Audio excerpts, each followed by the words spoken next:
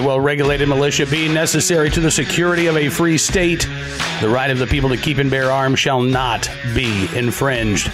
Welcome to another edition of Bearing Arms, Cam and Company. My name is Cam Edwards. I am so glad you're with me on the program today.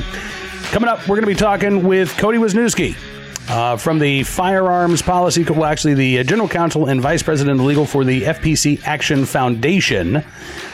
That is a mouthful. We're going to be talking about a lot of things, actually. The Rahimi case, which is, percolating at the Supreme Court.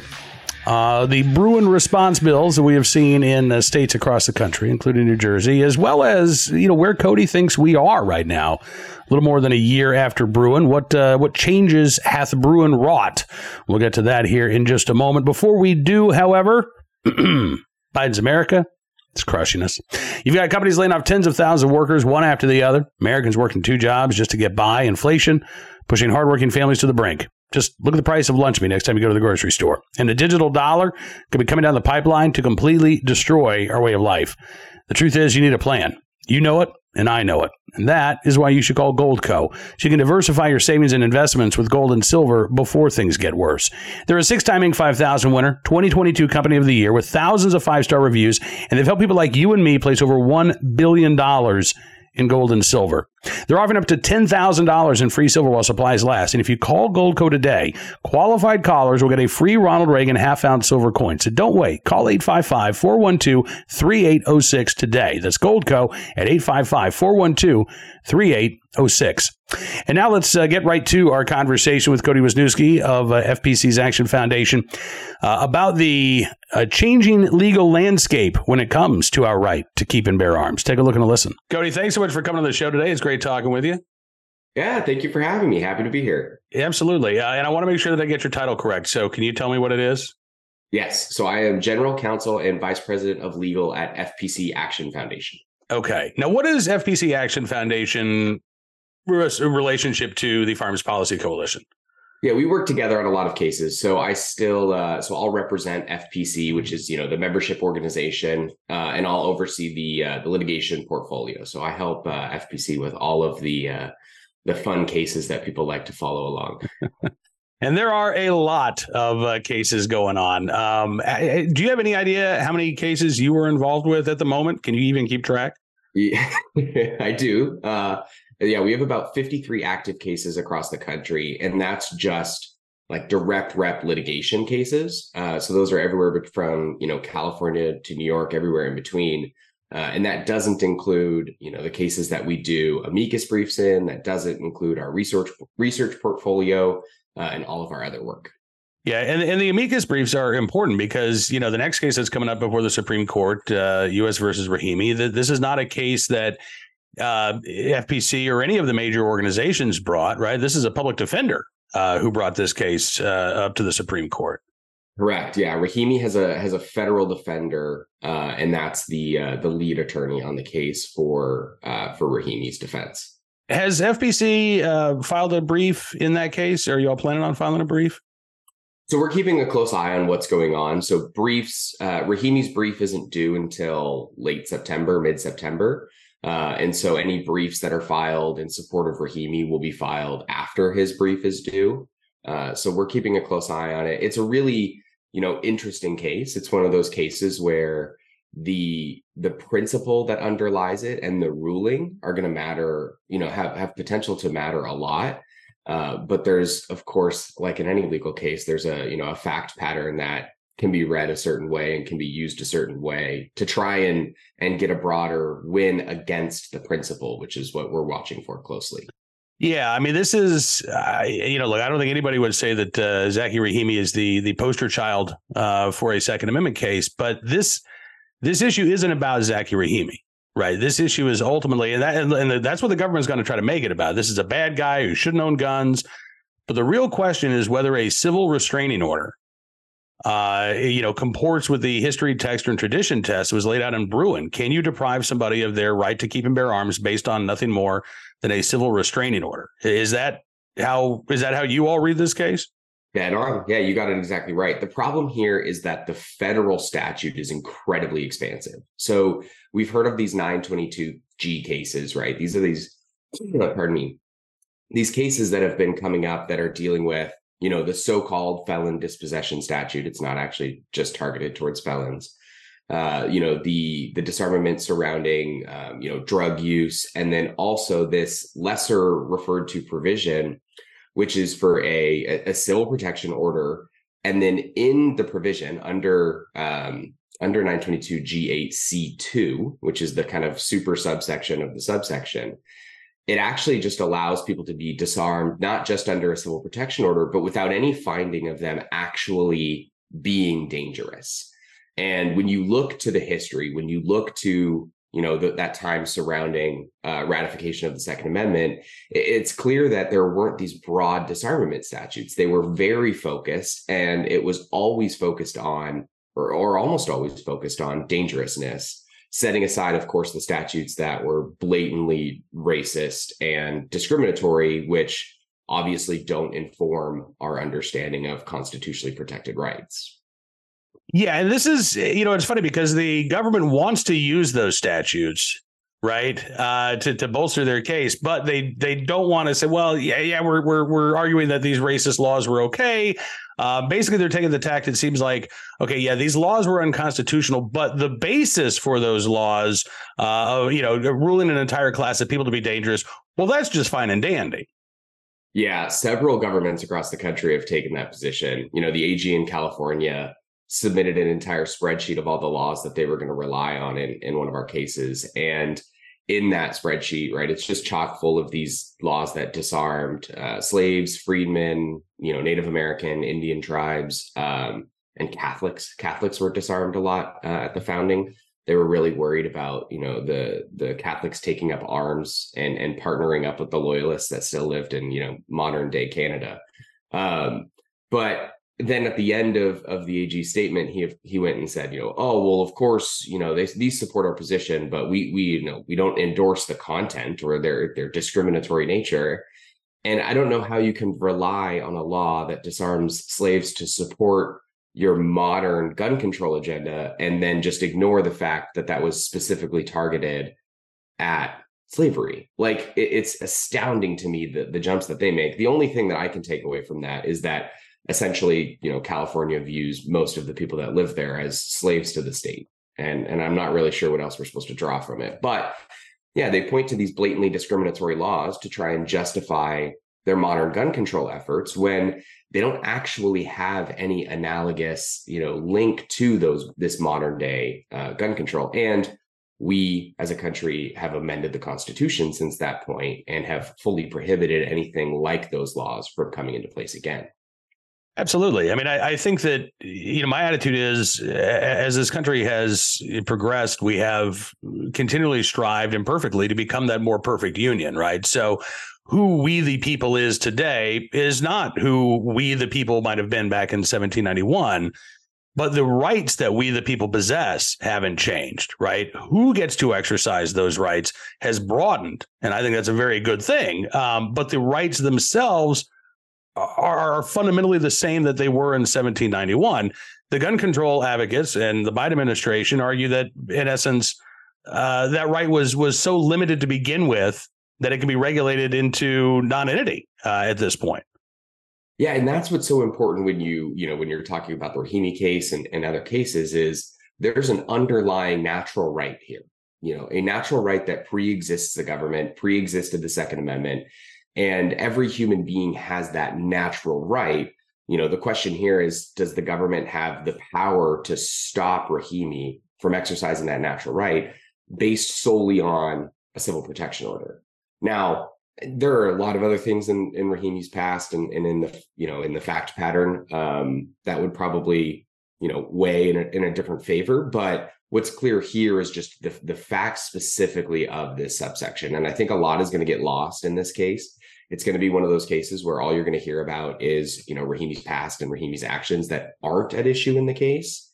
And the fact is, it's the underlying principle that really matters. And so we have to be able to peel away those layers and look at that underlying principle and look at not just how this is going to impact Rahimi, but instead how this case will impact, the tens of thousands, hundreds of thousands of other people around the country who, might be might be otherwise deprived of their rights, that they're not, that there's no historical justification to do so.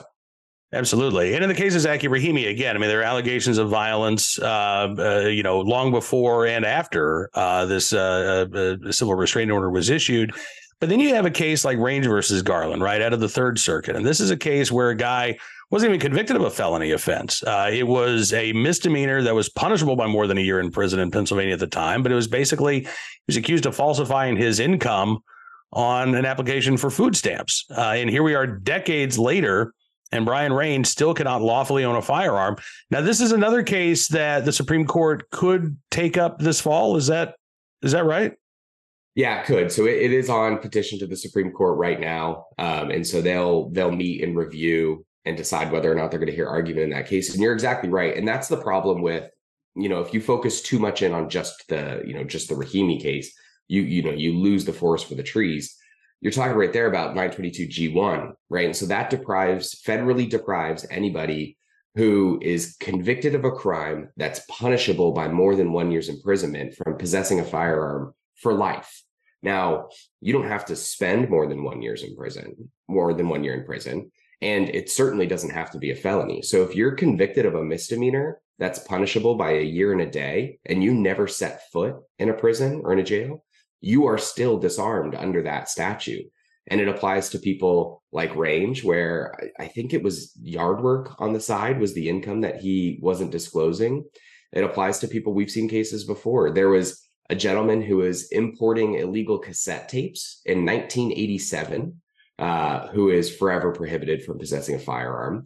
There was a woman who, lied on her tax return, and the court said that she deprived the government of the property it was due in order to justify upholding the law. So these are the kinds of people that are being disarmed under these statutes. It's not just targeted at actual dangerous people like it should be. It's focused, and it's so broad that it just grabs all of these people who, might have made forgot to disclose their lawn care income on a federal application, and thus have deprived the government of property it was due in the case of taxes, according to the court. So it's just offensively broad. Absolutely. The idea that a bootleg Whitesnake cassette would deprive you of keeping and bearing arms forevermore is ridiculous. But, I think it's beneficial for the government to have Rahimi come first, right? Because they can make this case that, this guy is such a dangerous person, this law has to be upheld, without necessarily having to get into how this law is so broadly applied to people who clearly have exhibited no signs of dangerousness. Do you have any concerns about how these cases are stacking up at the Supreme Court, as well as the move by the Supreme Court to, not get involved in these early emergency appeals in places like New York and Illinois? Yeah, I mean, this is kind of common if you ever follow the court. I think what's really new about it is it's kind of new for us in the Second Amendment space and in the gun space, right?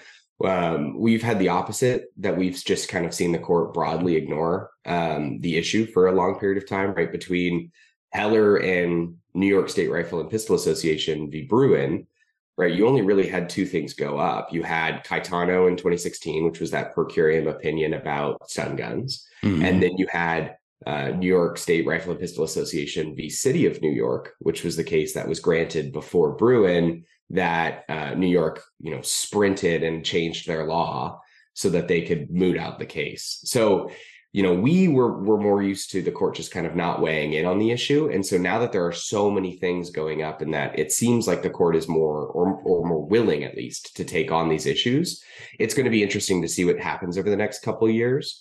But for people who don't generally follow the Supreme Court, I mean, the Supreme Court is basically the only court in the country that gets to choose the cases it hears. And it takes less than 1% of cases that are presented to it. So, there will be thousands of cases that will be petitioned to the court, and they're going to hear about 60 to 70 in a term. So it's incredible. It's very common to have cases go up and just nothing happen. The difference that we're seeing now is that these lower courts and these circuit courts under Bruen are striking down gun control laws. And they're striking down not just state gun control laws, but they're striking down federal gun control laws as well. And when that happens, the Supreme Court gets a lot more interested. And of course, the United States has to then be the party that's asking the Supreme Court for review. And when the United States is asking, it's also more likely that the court grants review. So you've got this Rahimi case where Rahimi won at the Fifth Circuit. So the United States petition. You've got the bump stock cases, right? You've got Cargill, our case is Gades, and you've got Hardin that are all on petition at the Supreme Court. Well, the government lost in 2 of those.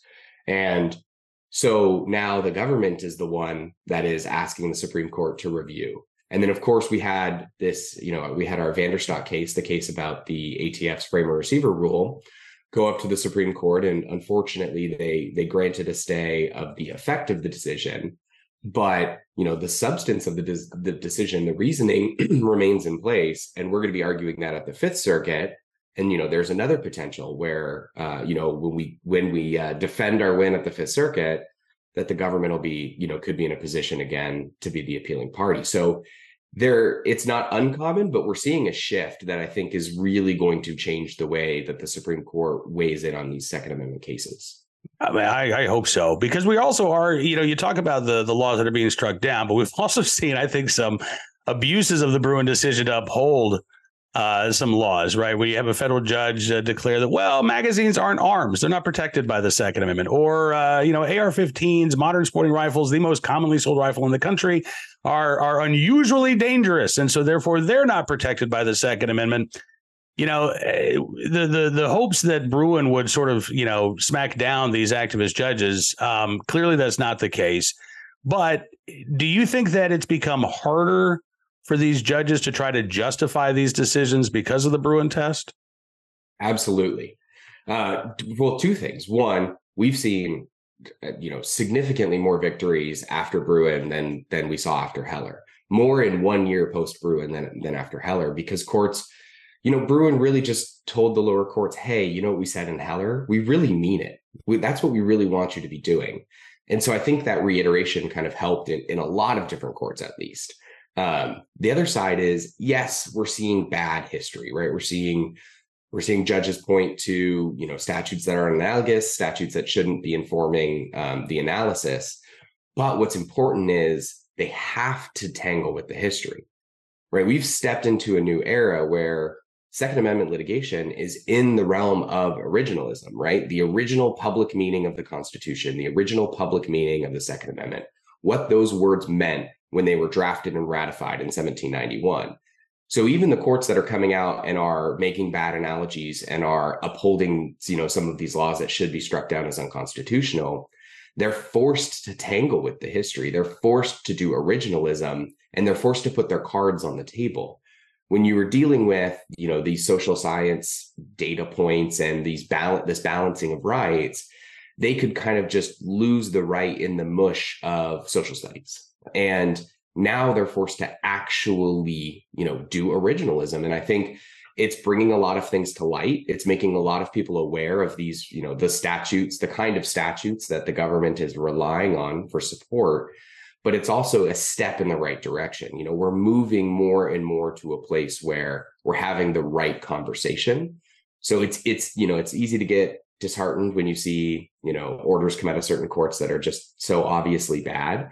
But I think, what we'd like to convey, or what I'd like to, hope that people can take away, is that, we are trending in the right direction. There are good things happening. We are getting injunctions. We're striking down laws. We're tallying up wins. We're beating the Biden.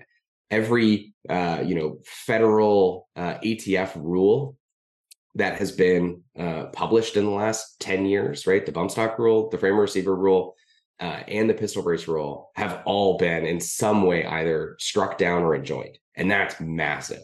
Yeah. So there are a lot of wins, and it is important that we're talking about history. Absolutely. And, and listen, I mean, speaking of history, you're right that these things don't change overnight. And I think that this is the civil rights fight of our time. I live in Central Virginia, outside of a little town called Farmville, which Oliver Anthony made famous a couple of weeks ago. But, that town was actually the bulk of the cases in what became Brown versus Board of Education. It was kind of rolled into the Topeka cases.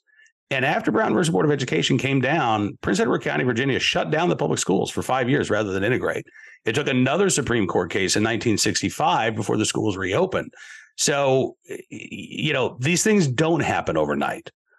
Change is not as rapid as we would like to see when it comes to, recognizing our fundamental right to keep and bear arms. But I think that you're right that we are trending in the right direction. And I think a decade from now, we're going to have a very, very different legal landscape than what we have today. And we're going to have a lot more support in the courts for our right to keep and bear arms. Do you agree? Oh, absolutely. I mean, you can see it. Look at concealed carry.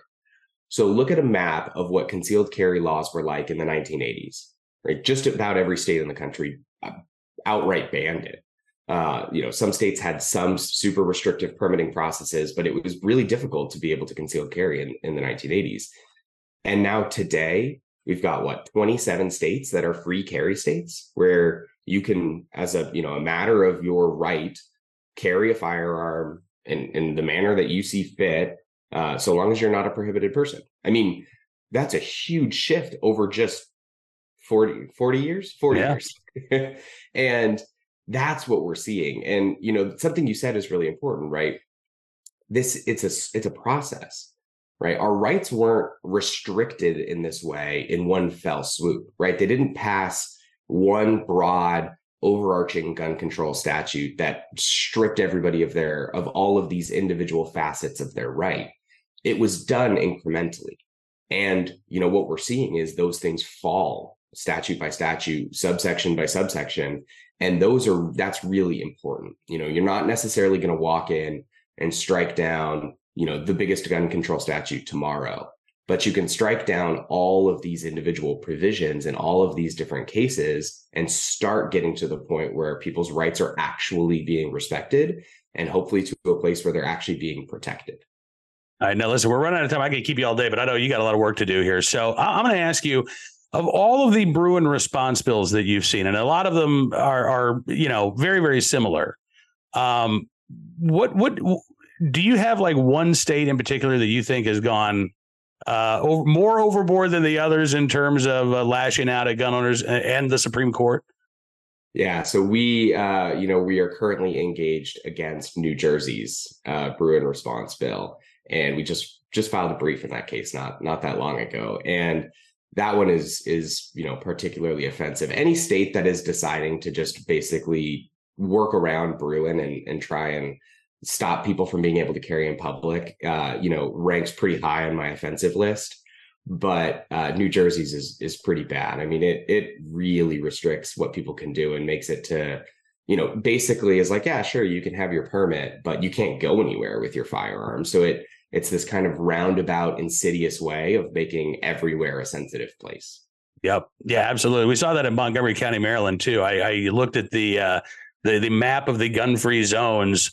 And then the map of the population, where people live in Montgomery County. And man, it's almost identical, right? Anywhere people live, that's where your second rights are denied. All right. Yeah. Well, I got one more follow-up for you. One quick one. How many times during the writing of an average brief do you have to stop yourself from typing F you know and then hitting send? I think that's privileged information. Hey, Cody, listen, man, thanks so much for everything you do. I really appreciate you coming on the program. I would love to have you back whenever you can carve out a few minutes, but really appreciate you joining us today. Absolutely. Thanks for having me. Pleasure to be on. Thanks for letting me talk about our work and the cases. And, hopefully everybody can follow along and watch some more victories. Absolutely. Cody Wisniewski joining us from FPC Action Foundation. There you go. Right here on Bearing Arms Cam and Company. Appreciate Cody joining us on the program. And now let's get to today's armed citizen story, our good deed of the day, and our recidivist report. We've actually got a twofer. Yes, our armed citizen story is also our recidivist report with a headline from the website CWB Chicago.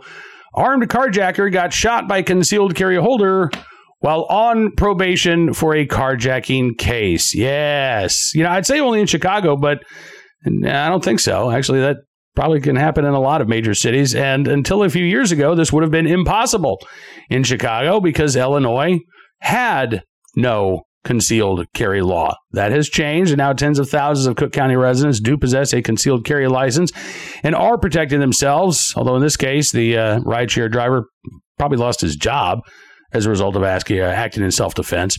20-year-old Derek Benson held without bail by Judge Charles Beach, according to CWB Chicago, on a fresh charge of discharging a firearm during an aggravated vehicular hijacking, as well as discharging a firearm during an armed robbery. The rideshare driver allegedly picked up Benson and a juvenile female back on August 12th, shortly after midnight. Benson allegedly pulled out a gun, pointed it at the driver's head while sitting in the back seat, as the juvenile female, also in the back seat, patted down his right pants pocket. Assistant State's Attorney John Kyle said during Benson's bail hearing that the driver, a 26-year-old concealed carry holder, slowed down his SUV, then jumped out while it was still moving. He ran a short distance, pulled a gun from his left pants pocket, and fired 3 shots at his car. Benson returned fire, tried to get into the driver's seat of the vehicle, but the SUV wouldn't operate because the key fob was out of range in the driver's pocket. Benson and the girl then ran from the SUV as a passing motorist called 911. Chicago police were already on their way, according to CWB Chicago, because the gunfire had triggered a shot spotter. Officers found 2 phones in the SUV, but the driver's phone, which he left behind when he bailed out, was gone. Yeah, that's right. The thieves left theirs, but took the driver's. The cops found the girl about a block away with a graze wound to her right arm. One of the phones in the SUV was hers, according to the prosecutor. The victim's phone was found on the same block. Benson, meanwhile, found at the entrance of an apartment with a firearm about 3 feet away. Police said Benson received a gunshot wound to his leg. Now, prosecutors also said that Benson is currently on probation for possessing a stolen motor vehicle after he was found driving a woman's Jeep after it had been carjacked in August of 2021. Prosecutors had initially charged Benson with vehicular hijacking, but in that case, they agreed to let him plead down to a lesser charge of possessing a stolen motor vehicle in December in exchange for the probationary sentence. Benson, according to CBB Chicago, also adjudicated delinquent as a juvenile for robbery the year before in 2020, and once again now facing some serious charges. Judge Beach noted that Benson was shot, which he says is, quote, tangential evidence of his proximity and time to that offense. So the fact that you could not comply with the terms of your probation tells me that you probably cannot comply with the terms of bail. Accordingly, you will be held without bail. We'll see how long that lasts. As for the rideshare driver, again, both Uber and Lyft have policies requiring that both drivers and passengers be disarmed, a prohibition, by the way, that Benson allegedly ignored. The driver apparently ignored as well, and likely, again, looking for new work, because we've seen this time and time again. Even when folks act in self-defense, if they're behind the wheel while they're driving for Uber or Lyft, they're tossed.